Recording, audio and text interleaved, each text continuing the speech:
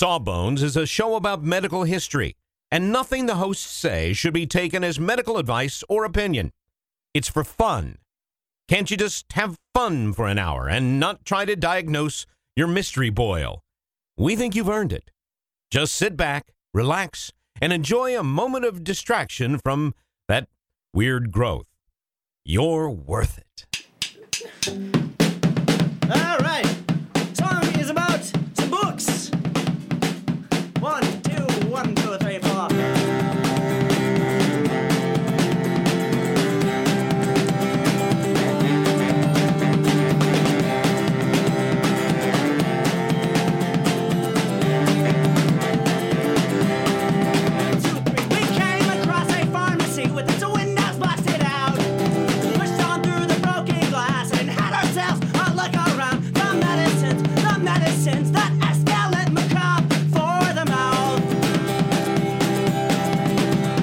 Hello, everybody, and welcome to Sawbones, Marital Tour of Misguided Medicine. I'm your co-host, Justin McElroy. And I'm Sydney McElroy. December the 24th was the date. I came home from last-minute shopping, and I found... I'm going to try not to cry. Well, first you found my dad standing in our living room holding a tool bag. Not that weird. Didn't register with me. That's true. Came home, and I found that my wife had got me the one special gift that I asked for this Christmas season. And she had got me a bidet. Technically, it's a washlet. Well, it warms my butt Yes. and does other bidet stuff, which I'm not going to be precious about talking about. It attaches to our existing toilet. Right. It's not like... You're probably going to talk about a lot of these sorts of things, so I don't want to get too deep. No, I will. Topic. I will. At the end, that's not really medical history to cover all of the various perks that come with different kinds of bidets and washlets. But yes, I'll mention it. It was the only thing I'd asked for Christmas, and Sydney delivered. It was a bit of a to-do because you have to have an outlet next to your toilet. Yeah, it was a whole production, but I really appreciate all that. We didn't, but now we do. That's right. Handy woman Sydney. Handy woman Sydney figured out how to put an outlet into our toilet with her own two hands and no help from her dad. I had never thought about the bidet as a topic for our show. It's a topic for everyday conversation in my life now. It's all I'll sort of talk about. Let's be honest. It's been a topic in our everyday conversation for a while, ever since Travis got one. So yes. Well, I gave one to Travis because I thought it was hilarious. And then he became obsessed with it and extolled the virtues of it to anyone who would listen. Mm-hmm. And then I thought, I can't let Travis have a better life than me. I can't. A better butt than me. A better butt, a better life than me. It was really Dr. Smith emailed us and suggested this topic, and thank you, Dr. Smith, because I hadn't really considered it like a medical thing. It just seemed like kind of a fun thing. Yeah, well, mental health matters, Sydney. I'm sorry, I don't know why you're this is not about mental health. About my mental health. There are claims. I did not realize this. There are claims that some companies make as to the medical benefits of bidets and washlets, which I'm really just talking about a bidet seat that attaches to your existing toilet as opposed to a separate thing, right? Like that's the bidet. But I didn't realize that there were companies that were making all these claims as to what they could do for you medically. And I thought that it was a good point. This should be addressed because I am by no means anti-bidet, but I know you're not. We should know what we're buying and what it will and won't do. I notice the settings changing when I go in there. Somebody's putting their own kind of spin on it. You can actually, well, I'm not going to get into that. Anyway, it's worth mentioning that if there could be a whole other episode about the way that humans have cleaned themselves after, bathrooming throughout the ages. That could be a whole episode unto itself. And I don't want to get into all that because I really want to talk about specifically the history of the bidet. I could probably cover it. Leaves, huge. Sponges. Actually, the Romans, a sponge on a stick. and it would be like a community sponge on a stick. Dead badgers, probably. The Greeks in the Middle Ages. Maybe the Greeks used clay or stone, which seems uncomfortable. Exfoliating, yes. It was the ancient Chinese that came up with the use of paper, which was like a huge step forward, right? That was a much better idea. But even as you move into like early American history, the early days of the United States, a lot of settlers used like corn cobs. So I guess they hadn't heard about this great paper innovation, and we're using corn cobs, which again, ouch. Oof. A whole history of people using things that sound unpleasant. Like, they don't sound like they'd be on the table. It sounds like, well, obviously we won't use a corn cob. That shouldn't have made it past the blue sky. Sort of like, well, there's corn cobs. We have a lot of those lying around. Nothing to do with them. Toilet paper has become, I think, the mainstay for most wild about people. But does it make the most sense? Does it? Are you asking me? Is it the best way to clean your bottom after, do you want me to use medical terms here? I think the word defecate is very gross. It's bad. I know it's technically accurate. Like used to say, like, I'm fine with you saying, I don't care about the word poop, but you are so, I know how it pains you to talk about stuff like this. It's weird when I am seeing a patient and I have to talk about things like this. It doesn't even faze me. Like, none of this. It doesn't even register to me that I should have any like weirdness about it. But talking outside of an exam room about poop is weird for me. I don't know what that is. I can't. My doctor brain has to click on. It's not a wild dichotomy. I imagine in your day-to-day life, you don't put your finger in people's buttholes. Like, I think that there are different standards and practices for when you got your weird mirror wrapped around your forehead and your white coat on. But is there a better way than toilet paper? I mean, I like to think so. The bidet would argue... Even though toilet paper still has a guest starring role in the process. Well, that's debatable, but we'll get there. Okay. So the word bidet, do you know where it comes from? What the word bidet? I mean, you could probably guess the language of origin. French. Yes, it's a French word, bidet. It comes from a word for pony. Why? How do you sit on a bidet? I don't know. Bareback? Oh, gosh, Justin. What? No, you just straddle it. You straddle it like you would a pony, like you would a horse. Got it. Yeah. I thought mine was good. Yeah. Which, by the way, I read that and thought, oh, that's how one uses a bidet. Sure, you straddle. Because I didn't know, because we don't have those. No, they are not. I don't think, have you ever seen one in your real life? I don't think I have. Surely I must have. I mean, I was all over Europe. But they don't have a lot of bidets in hostels, though. So yeah, fair. Or at least not the ones that I stayed in. Perhaps there were hostels with bidets. So I guess you're supposed to straddle a bidet, and that's where it's a certain kind of horse, like a really like short, stocky, like short-legged little pony.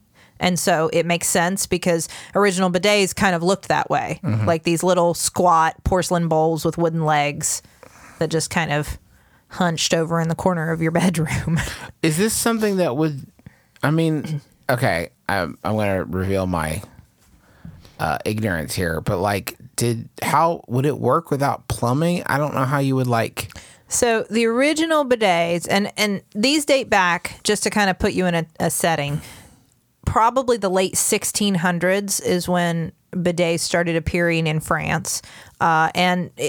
There is a thought as to who invented it, although we're not 100% sure. The guy who gets credit the most is named Christophe de Rosier, and he was a furniture maker. And that's what this is often like.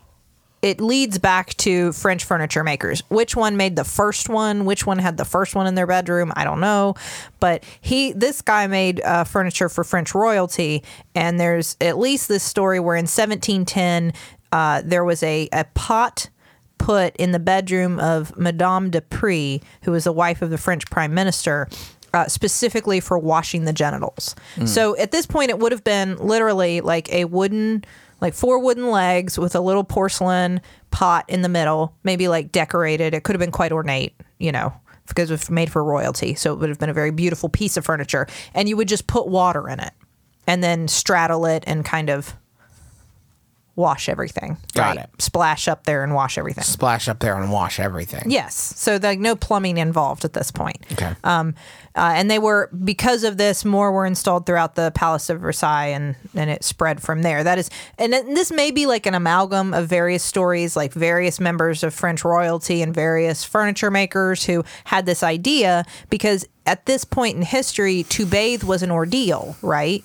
Like if you didn't have plumbing, bathing meant we have to haul water into this big tub, warmed water, until we fill it up. So the idea is just like, how about a little something for the genitals? As long as we're in here.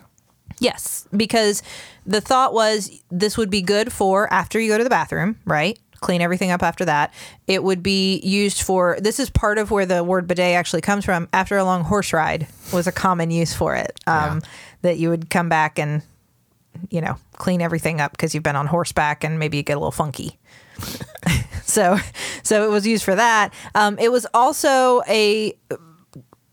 seen as a proper way to prepare oneself for other bedroom activities. Sleep. No. Recuperating from the flu. No, I'm talking about sexual activity. Oh my! Yes. Well. That you may it's want Friday afternoon. You may want to freshen up a little bit before that, and so it was used for all these things. And like I said, everybody. It was originally associated with royalty, and so you would see these, and you can look up pictures of old bidets, and they're all like beautifully painted, and they could be gold or silver. Probably get on a list. You probably get on some sort of list. Old bidet, high res, glossy JPEGs.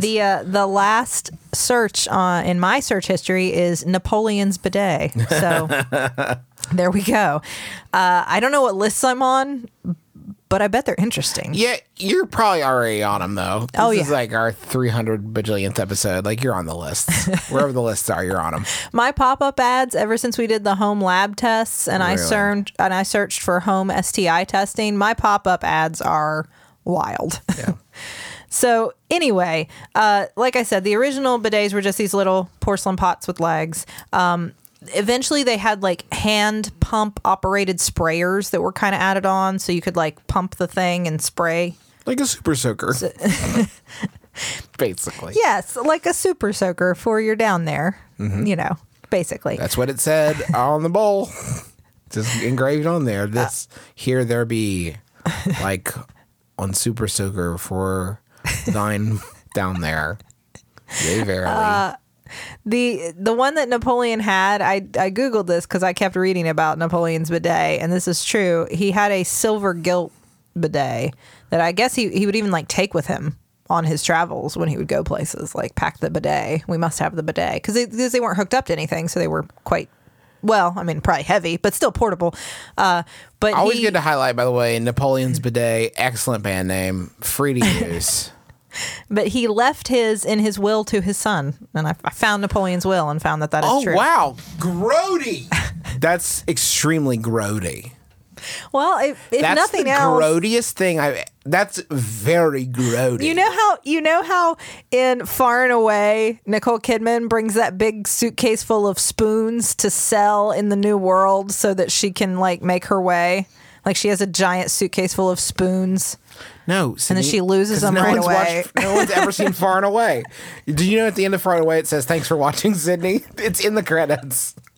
You're the only one that has seen and remembered Far and Away. I've seen it maybe more than once, but she brings the spoons not to use the spoons, but to sell the spoons because they're like silver, they're expensive. And so anyway, maybe that was Napoleon's thought. It was like, if all else fails, son, you can sell the bidet. You can sell this bidet to the silver bidet to the con heads.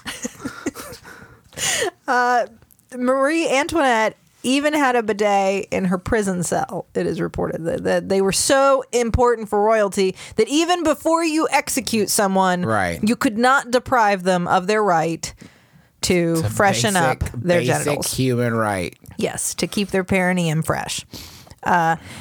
It seems like it briefly caught on in France, kind of spread throughout. Mainly like rich people and royalty had access to these things because you had to have a maid, and they were kind of associated with that. But it seemed to have died down somewhat. I don't know if that was some people tie it to the Revolution, the French Revolution, and so that at that point, like because it was really just a royalty thing. It didn't spread much beyond them at that point, except for it went to other parts of Europe. So like at this point, it's weird because you kind of can follow the history of the bidet a lot more closely in Italy, like Italy and Portugal, and there were other places throughout Europe where it actually became way more widespread and was seen in everybody's home and like was much more, whereas like in France, it kind of went away for a while and then came back. Now, during the time that it wasn't as popular in France, there was still one place where you could always find it, and that was in brothels. And so that would lead to a really, as we move into American history with the bidet, this is really a tie to this is why, if you're wondering, as an American, why do we not have bidets? This is going to get it to that answer. It wasn't until the 1800s that you saw them migrate from the bedroom to the bathroom, because a bidet initially would have been in the bedroom, because why keep it in the bathroom? It's not hooked to anything. Yeah, except, I mean, a little privacy might be nice. Well, I mean, just shut your bedroom door.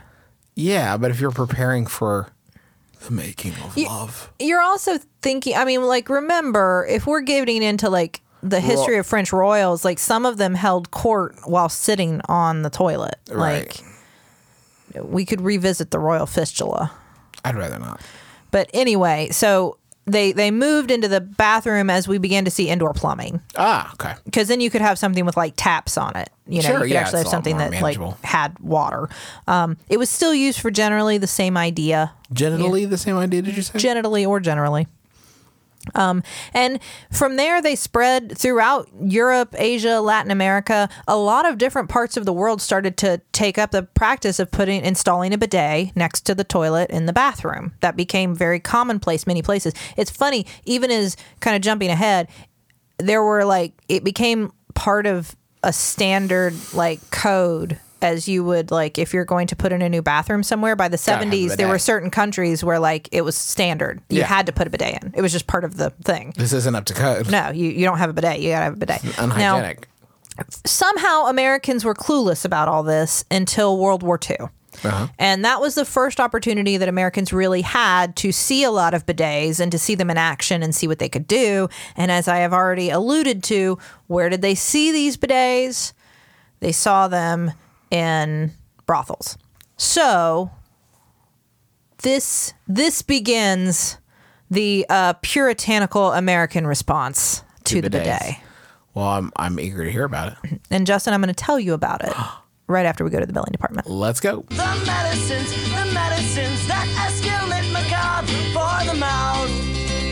Quip, the makers of the Quip electric toothbrush, they want you to know that no matter what brand you use, if you have good habits, you are good.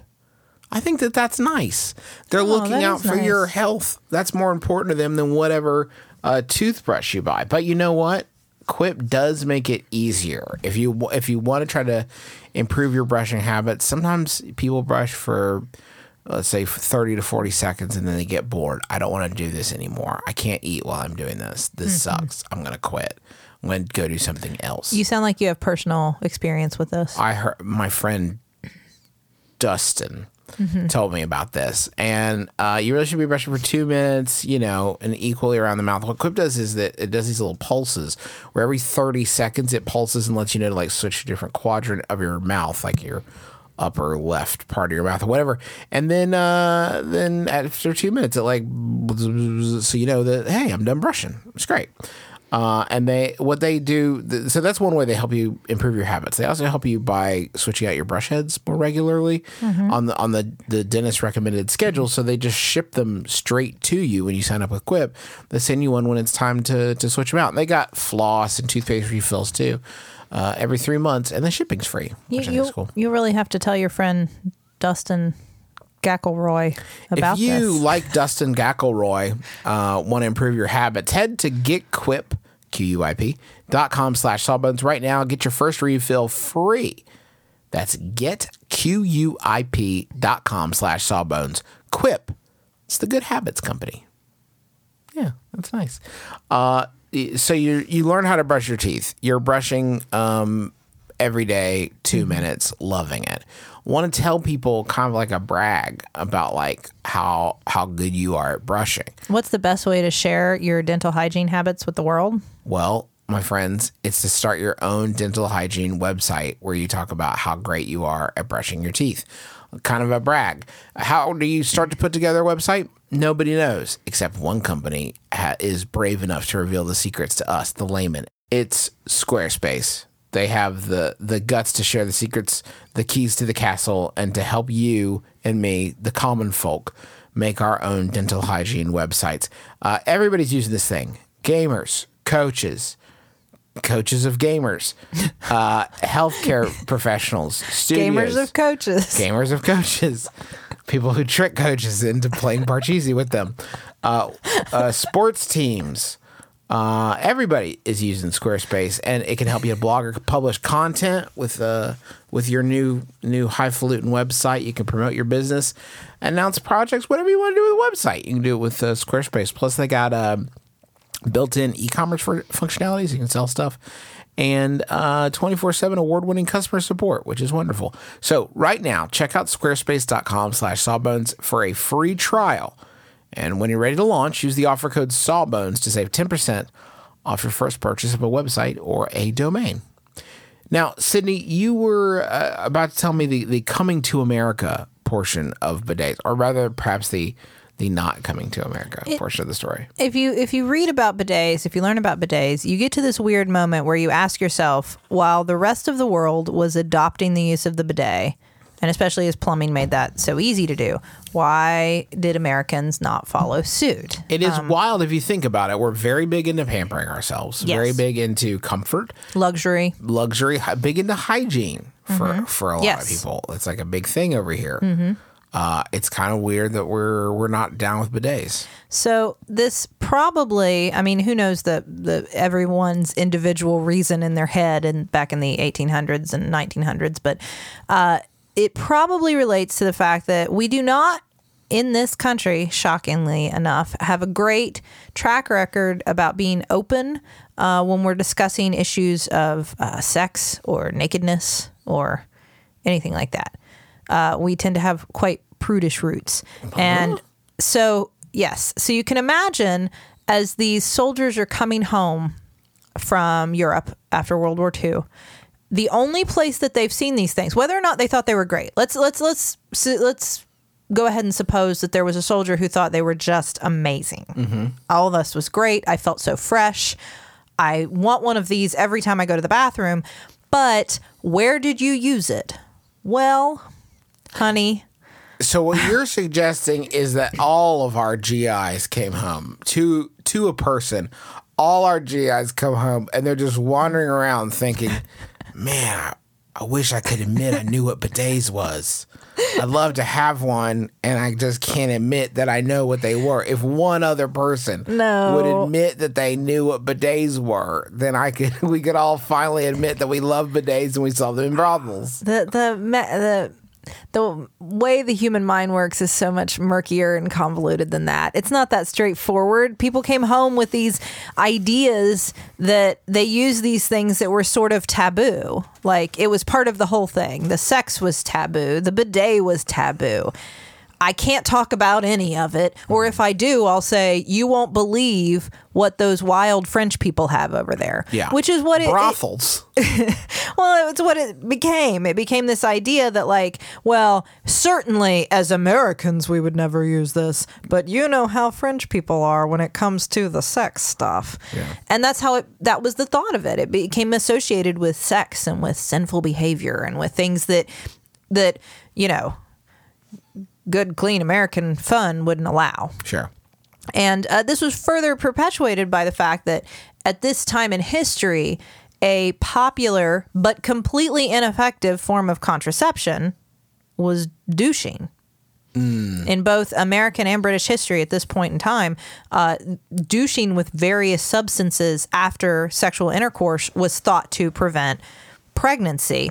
Of course, this is absolutely not true. This does not work. Please do not try this. This is we did a whole, I think we've talked about this before in our contraception episode. This doesn't work in any way. But a bidet was one way that one could theoretically douche following sexual intercourse and prevent pregnancy. So not only have we now associated bidets with there's something that Europeans do, they might be associated with sex and maybe sex with someone other than your married partner, but also maybe you use it to try to prevent pregnancy after you've had this unprotected sex with someone other than your married partner. Okay. Yeah. So at this point, they just became this very shameful thing in the minds of Americans. Weird. We don't understand it. We don't know them. We don't have them. Let's just stay away from them. And people tried to like move beyond this all throughout. If you look throughout American history, there have been attempts by various people seeking money. Just trying to make a run at bidets. Yes. You know who even tried was John Harvey Kellogg. That does not surprise me. Yes. He was all about a lot of bad, shameful sexual ideas. Sure. Yes. He the original king shamer. In the sense that he was putting shame on people for their various sexual normal desires. And he tried to introduce something that he called the anal douche. That sounds great. Yeah. Great, yeah. It was very similar to a bidet. It was actually like a separate shower head attachment, and that's very much like what you'll find throughout the Middle East as that version of the bidet is like a separate little attachment that you can spray everything down with. So it was the same, but I mean, people just didn't like it. Nobody in the U.S. I don't like this. Wanted that. Hey, Harvey, I don't like this. The anal douche you said was good, and I would like. Turns out. Egg on your face. I don't like this anal douche. Or even if people did like the anal douche, also all that stuff you said about masturbation is really wrong. And you do some really whack stuff and you're a bad guy. And I've eaten so much yogurt this week, John Harvey Kellogg. Your cornflakes are okay, but that's like the only thing you did. Right. Well, they're not good. They're fine. The cornflakes are fine, but everything else you did was pretty bad. Your Elf on a Shelf cereal is... Well, you won't make it for like 150 years, but when you do, it will be subpar as well. Sorry. He's a bad guy. Mm-hmm. I wrote a whole essay once about how he's a bad guy. It's in our book. Anyway, an essay is a weird way of framing it. It's just part of our book you wrote, Sid. Well, I didn't want to. I once wrote a monologue. I was shamelessly. I once wrote a one-act monologue for the theater called The Sawbones Book. It's part of a book. In the 60s, the American Bidet Company made a run at it, as you can tell. With a name like that, what choice did they have? Led by Arnold Cohen. He tried to convince everybody, hey, bidets are great, and I don't know why we don't have them yet, but like, it's time. I've staked my business. It is time. The fact that y'all are going to love these. It was basically just a little sprayer on a toilet seat that you could attach to your existing toilet, which is that's a better pitch for the American public, because then you don't have to like add a whole other thing to your bathroom that has to be plumbed and everything. This is just something that could be attached, which is very similar, as a lot of people may know, to what is sold in a lot of places today, including in the U.S. Americans still didn't like it, but Japan loved it. And this idea that the American Bidet Company with Arnold Cohen had led to what we now know today as the washlet, which includes the like super toilet seat, like the amazing robot toilet with ads on it. Yeah, it can spray you off. Of course, it can dry your bottom. It can deodorize things. The seat will stay warm. I mean, it's a whole. This was the prototype that eventually caught on like wildfire in Japan and gave birth to all these, sadly the American super toilets. American Bidet Company couldn't quite cut it here, but they renamed to ABC, just shortened it, and now they're making great programming. That's not true. Like Shark Tank. That would be interesting. That would be an interesting fact if that was the next thing you said. Yes, that is not true, though. There was a bidet or a washlet advertised on Shark Tank, though, if you want that tie-in. There. Thank you. There yes. You yes. It's self-promotional, though. At this point, though, it was still a pretty expensive thing. And a lot of the ones that you'll find, the like super high-end, fancy bidet / washlet, whatever you want to call it, something that attaches to your pre-existing toilet, you'll find very expensive ones. I mean, they're $300-$400 more, even some of them. Yikes. Yes, they're quite pricey. And this was another, this was a problem. If you're trying to like break in widespread to the American market, a lot of people are like, no, you know what? My toilet seat is fine. I don't think I need that. I just don't think you can get past the fact that your neighbors don't have one. And it makes it seem like you, at this point in history, I mean, when like perception and keeping up with the Joneses is everything, like the idea that you would have this and other people didn't need it, it seems like you need more help there. You know what I mean? Like, listen, you don't understand what I'm doing in there. I can't, a simple paper, I got to get a hazmat team in there, okay? We're still so bad about talking about any of these things, right? Like, we still have so much stigma when it comes to just like normal bodily functions and what everybody does that, I mean, you can see where, why do you have a weird toilet? What's up with you? What's wrong with your butt? what is your butt doing that my butt isn't? There are new additions to the market now, obviously, where they're more affordable. They're way easier to install now. And it's definitely a growing market. You will find in the last like 5 or 6 years, every year, more bidets and washlets are being sold in the U.S. It's kind of two different ways that they're pitching it. It's interesting because I found some that are marketed more towards like the boomers, like the older Americans, as like, this is the new luxury that you are not treating yourself to. The rest of the world knows of this great luxury and you have not yet experienced it. And your bottom is in need. You must try this. And then I've also seen it pitched more as like to millennials as like a self-care thing. This is something that you could be doing for your body to like take better care of yourself and feel better every day. And the newer ones are making it more affordable to do so. So like treat yourself, get a bidet. Get a bidet. Yes.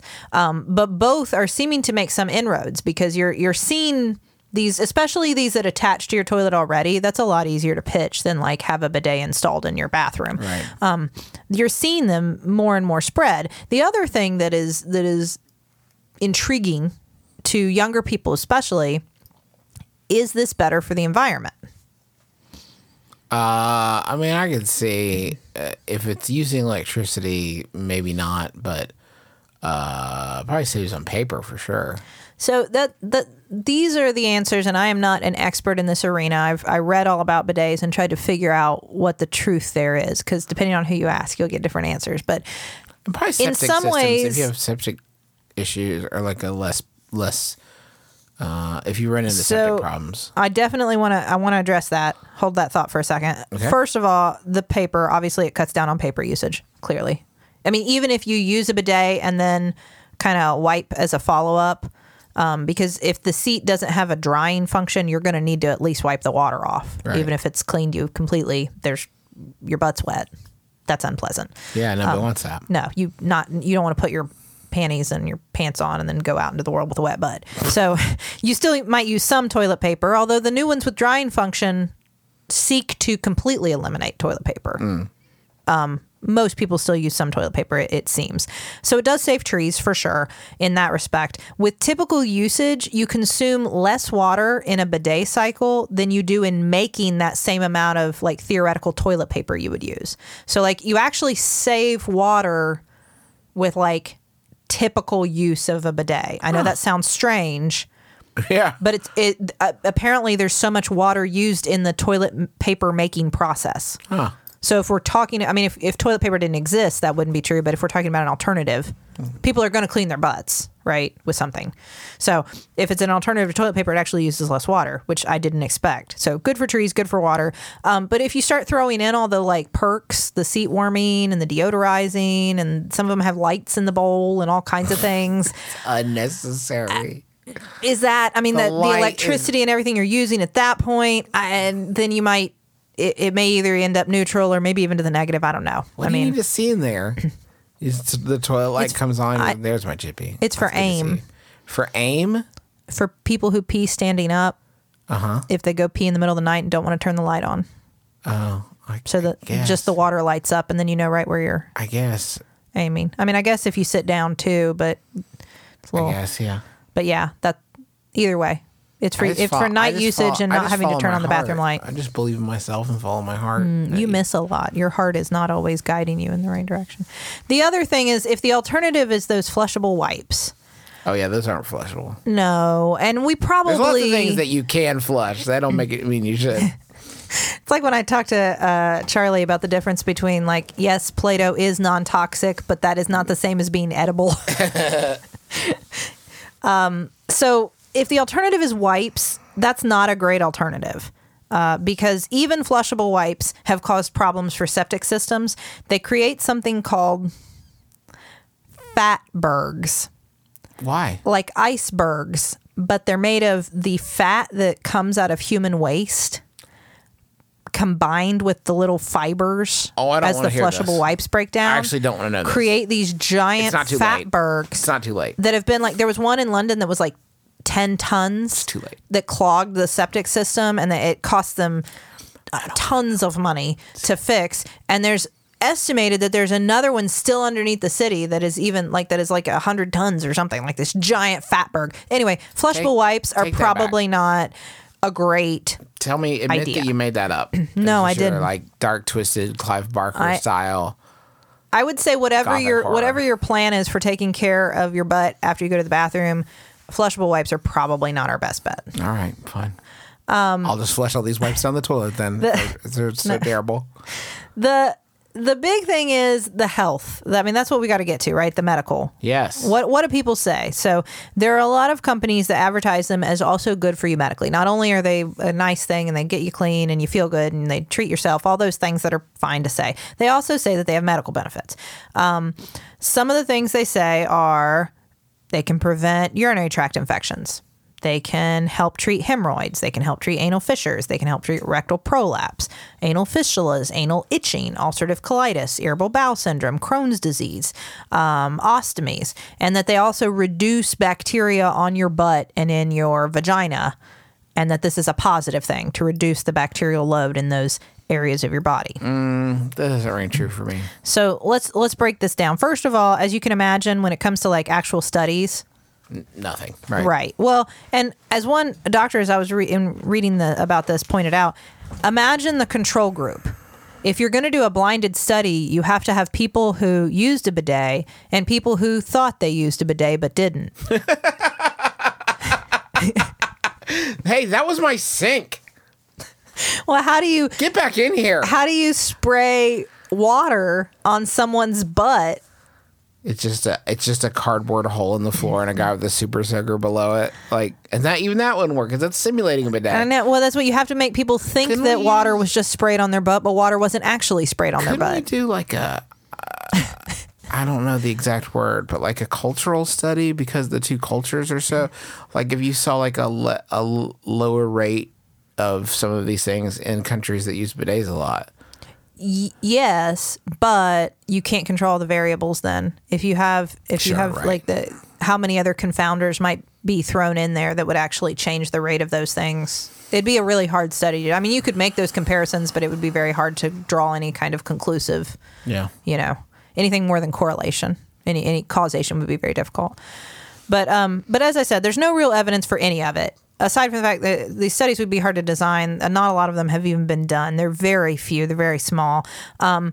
If you have an itchy butt, go on. Pruritus ani, if your butt itches, and you have been told that we can't find anything wrong. You've been to your doctor. They can't find any kind of infection or parasite or anything else causing it. And they tell you like maybe it's an irritant and maybe all things should just keep things away from your butt until it feels better, I guess. Maybe it would help with that. This is more convenient than like having to take a shower every time you poop. True. Right? Yeah. But most anything else we're going to talk about, there's really no. And you could make an argument that like it's healthier in the sense that if I'm not wiping, my hands are staying cleaner, right? Yeah. If I'm not touching the area where the poop was, then there's less likelihood that I'm going to get any of that fecal bacteria on my hands and touch anyone with it.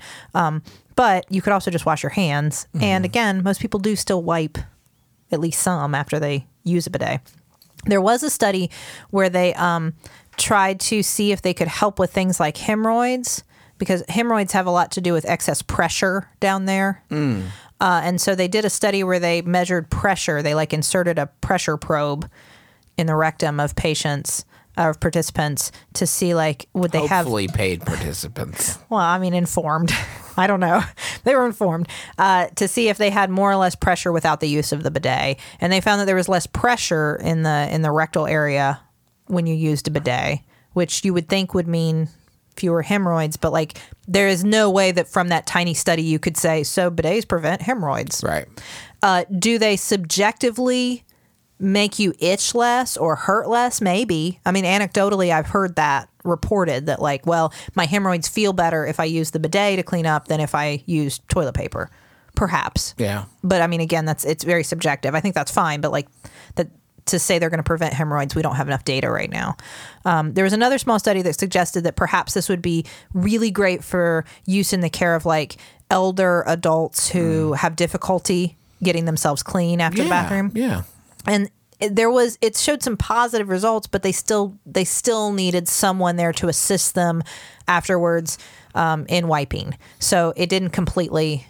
It's not like it does not give independence. Right. It was a good thing, but it didn't completely return them bathroom independence. Makes sense. The other thing I would say is that, and all these other things, there's just no studies. I mean, there's no way, like, to say that it prevents UTIs, to say that it does anything for irritable bowel syndrome. I just don't. They're not basing that on anything, certainly. And it obviously, as I've already said, is not contraception. It will not prevent pregnancy. You all at home should have figured that out. I bet even people at the time were like, I don't know, I'll try it. I'm already squatting. but probably not. I think I'm probably hosed. There is potential for harm, I will say, and some of these are pretty obvious and easy to avoid. One is there was a case where somebody burned themselves where they turned the water too hot. It's an awkward doctor's visit. Yeah, so obviously, if the water is too, please don't put any part of your body in hot water. Don't overclock your bidet to give you scalding temps. It also, you can adjust the pressure on some of them, and too high pressure. Blow a hole through your butt, second hole. Well, you can damage the sphincter activity, like the sphincter itself. So like too high pressure could be dangerous. But I mean, these things typically you can control for. I mean, these are kind of rare things, but you do need to be aware of them if you're going to use a bidet. There is a possibility some people have brought up, we've talked about before, like the bacterial cloud that happens when you flush the toilet. Remember we talked about that? When you flush the toilet, it shoots the bacteria in the area. And that the dryer could do that as well. Like if your bidet has a drying function, could just blows the bacterial cloud up in the air. But there's, again, as I said in that episode, there's no evidence that this is doing anything to anybody. It sounds gross, it feels gross, but like as far as people actually getting sick from it, it happens when you're flushing anyway, right? Yeah, there's no evidence of that. There is, I will say, I would push back really hard against, you'll see places say this will help remove that extra bacteria from your butt, your perineum, your vagina, around your urethra, that whole area.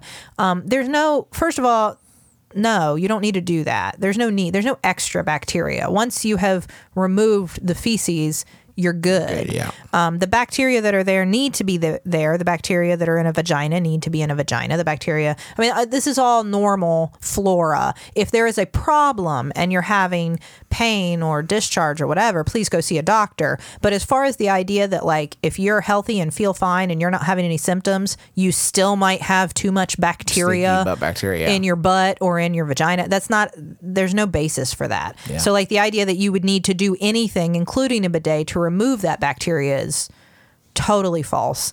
And if you look at like some bidets have a rear, or it's also called sometimes the family setting. The rear setting or the family setting. Get everybody on the bidet. Mm-hmm.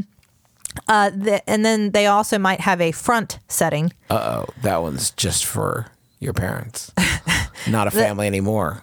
This is a private setting.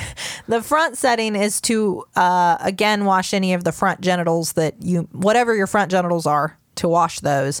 And it has also sometimes been pushed as hey, this is really good if you have a vagina because it can clean out your vagina. Sort of like like a douche would. And as we have covered on this show before, nobody needs to douche. Well, there is no need for a cisgender woman to douche. Right. Cisgender women do not need to douche their vaginas. Your vagina has the bacteria it has for a good reason. That flora is important. Douching has been shown to be bad. It is unnecessary, and it furthers this myth that the vagina needs to be corralled. Needs to be kept proper for anyone else. I mean, that there's something inherently wrong with it, that it's gross or it smells bad, or that you need to keep it maintained. Right. No, I mean, just be clean like the rest of you, and that's it. You do not need to douche. If you're a cisgender woman and you have a vagina, you don't need to douche. I make that distinction because it is important to know that for trans women who have had vaginoplasty, there is a necessity to douche, and there's a protocol for that. But that's an important distinction to make, is that for a cisgender woman, there's no need to douche your vagina. For a transgender woman with a vagina, you may well and probably do need a douche. So listen to your doctor. If your doctor is saying that, I'm not contradicting them. Listen to your doctor. If you have a mobility issue, could a bidet make it easier to keep clean? Probably. But again, this is me guessing. Sure. Probably. Maybe. Case by case, I would guess. Yes. I think it's very individual. And so I'd say, as far as on the medical end, they're pretty neutral. I think that the potential for harm from a bidet is fairly low if used appropriately, considering all the settings and everything we talked about. But I think that the idea that it's going to cure or treat or prevent anything, I really don't have any data that would make me say that. I would say it's fine. I mean, I have now used one. It's nice.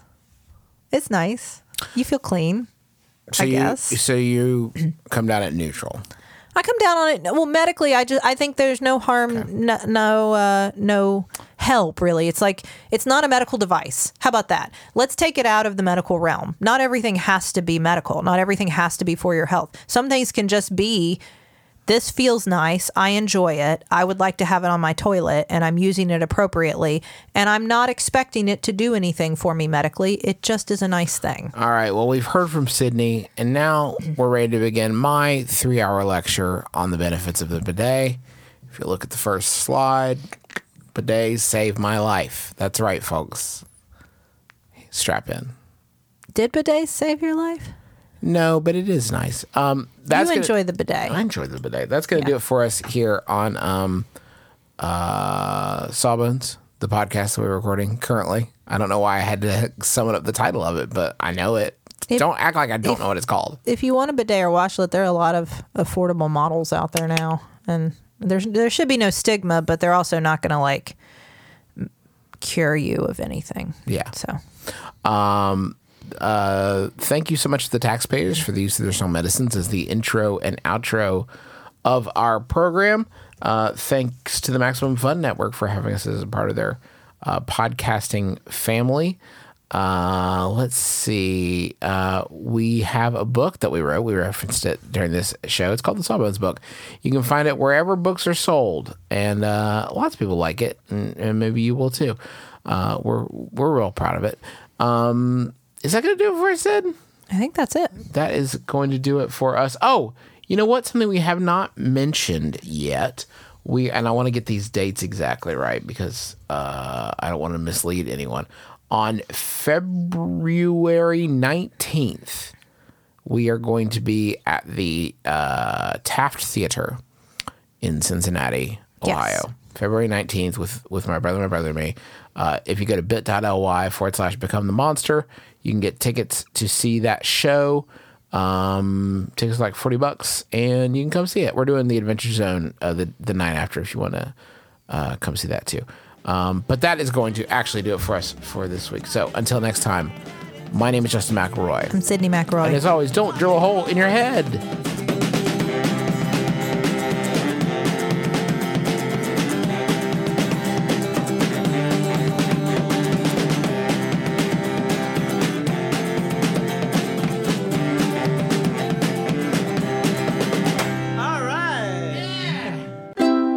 MaximumFun.org. Comedy and culture.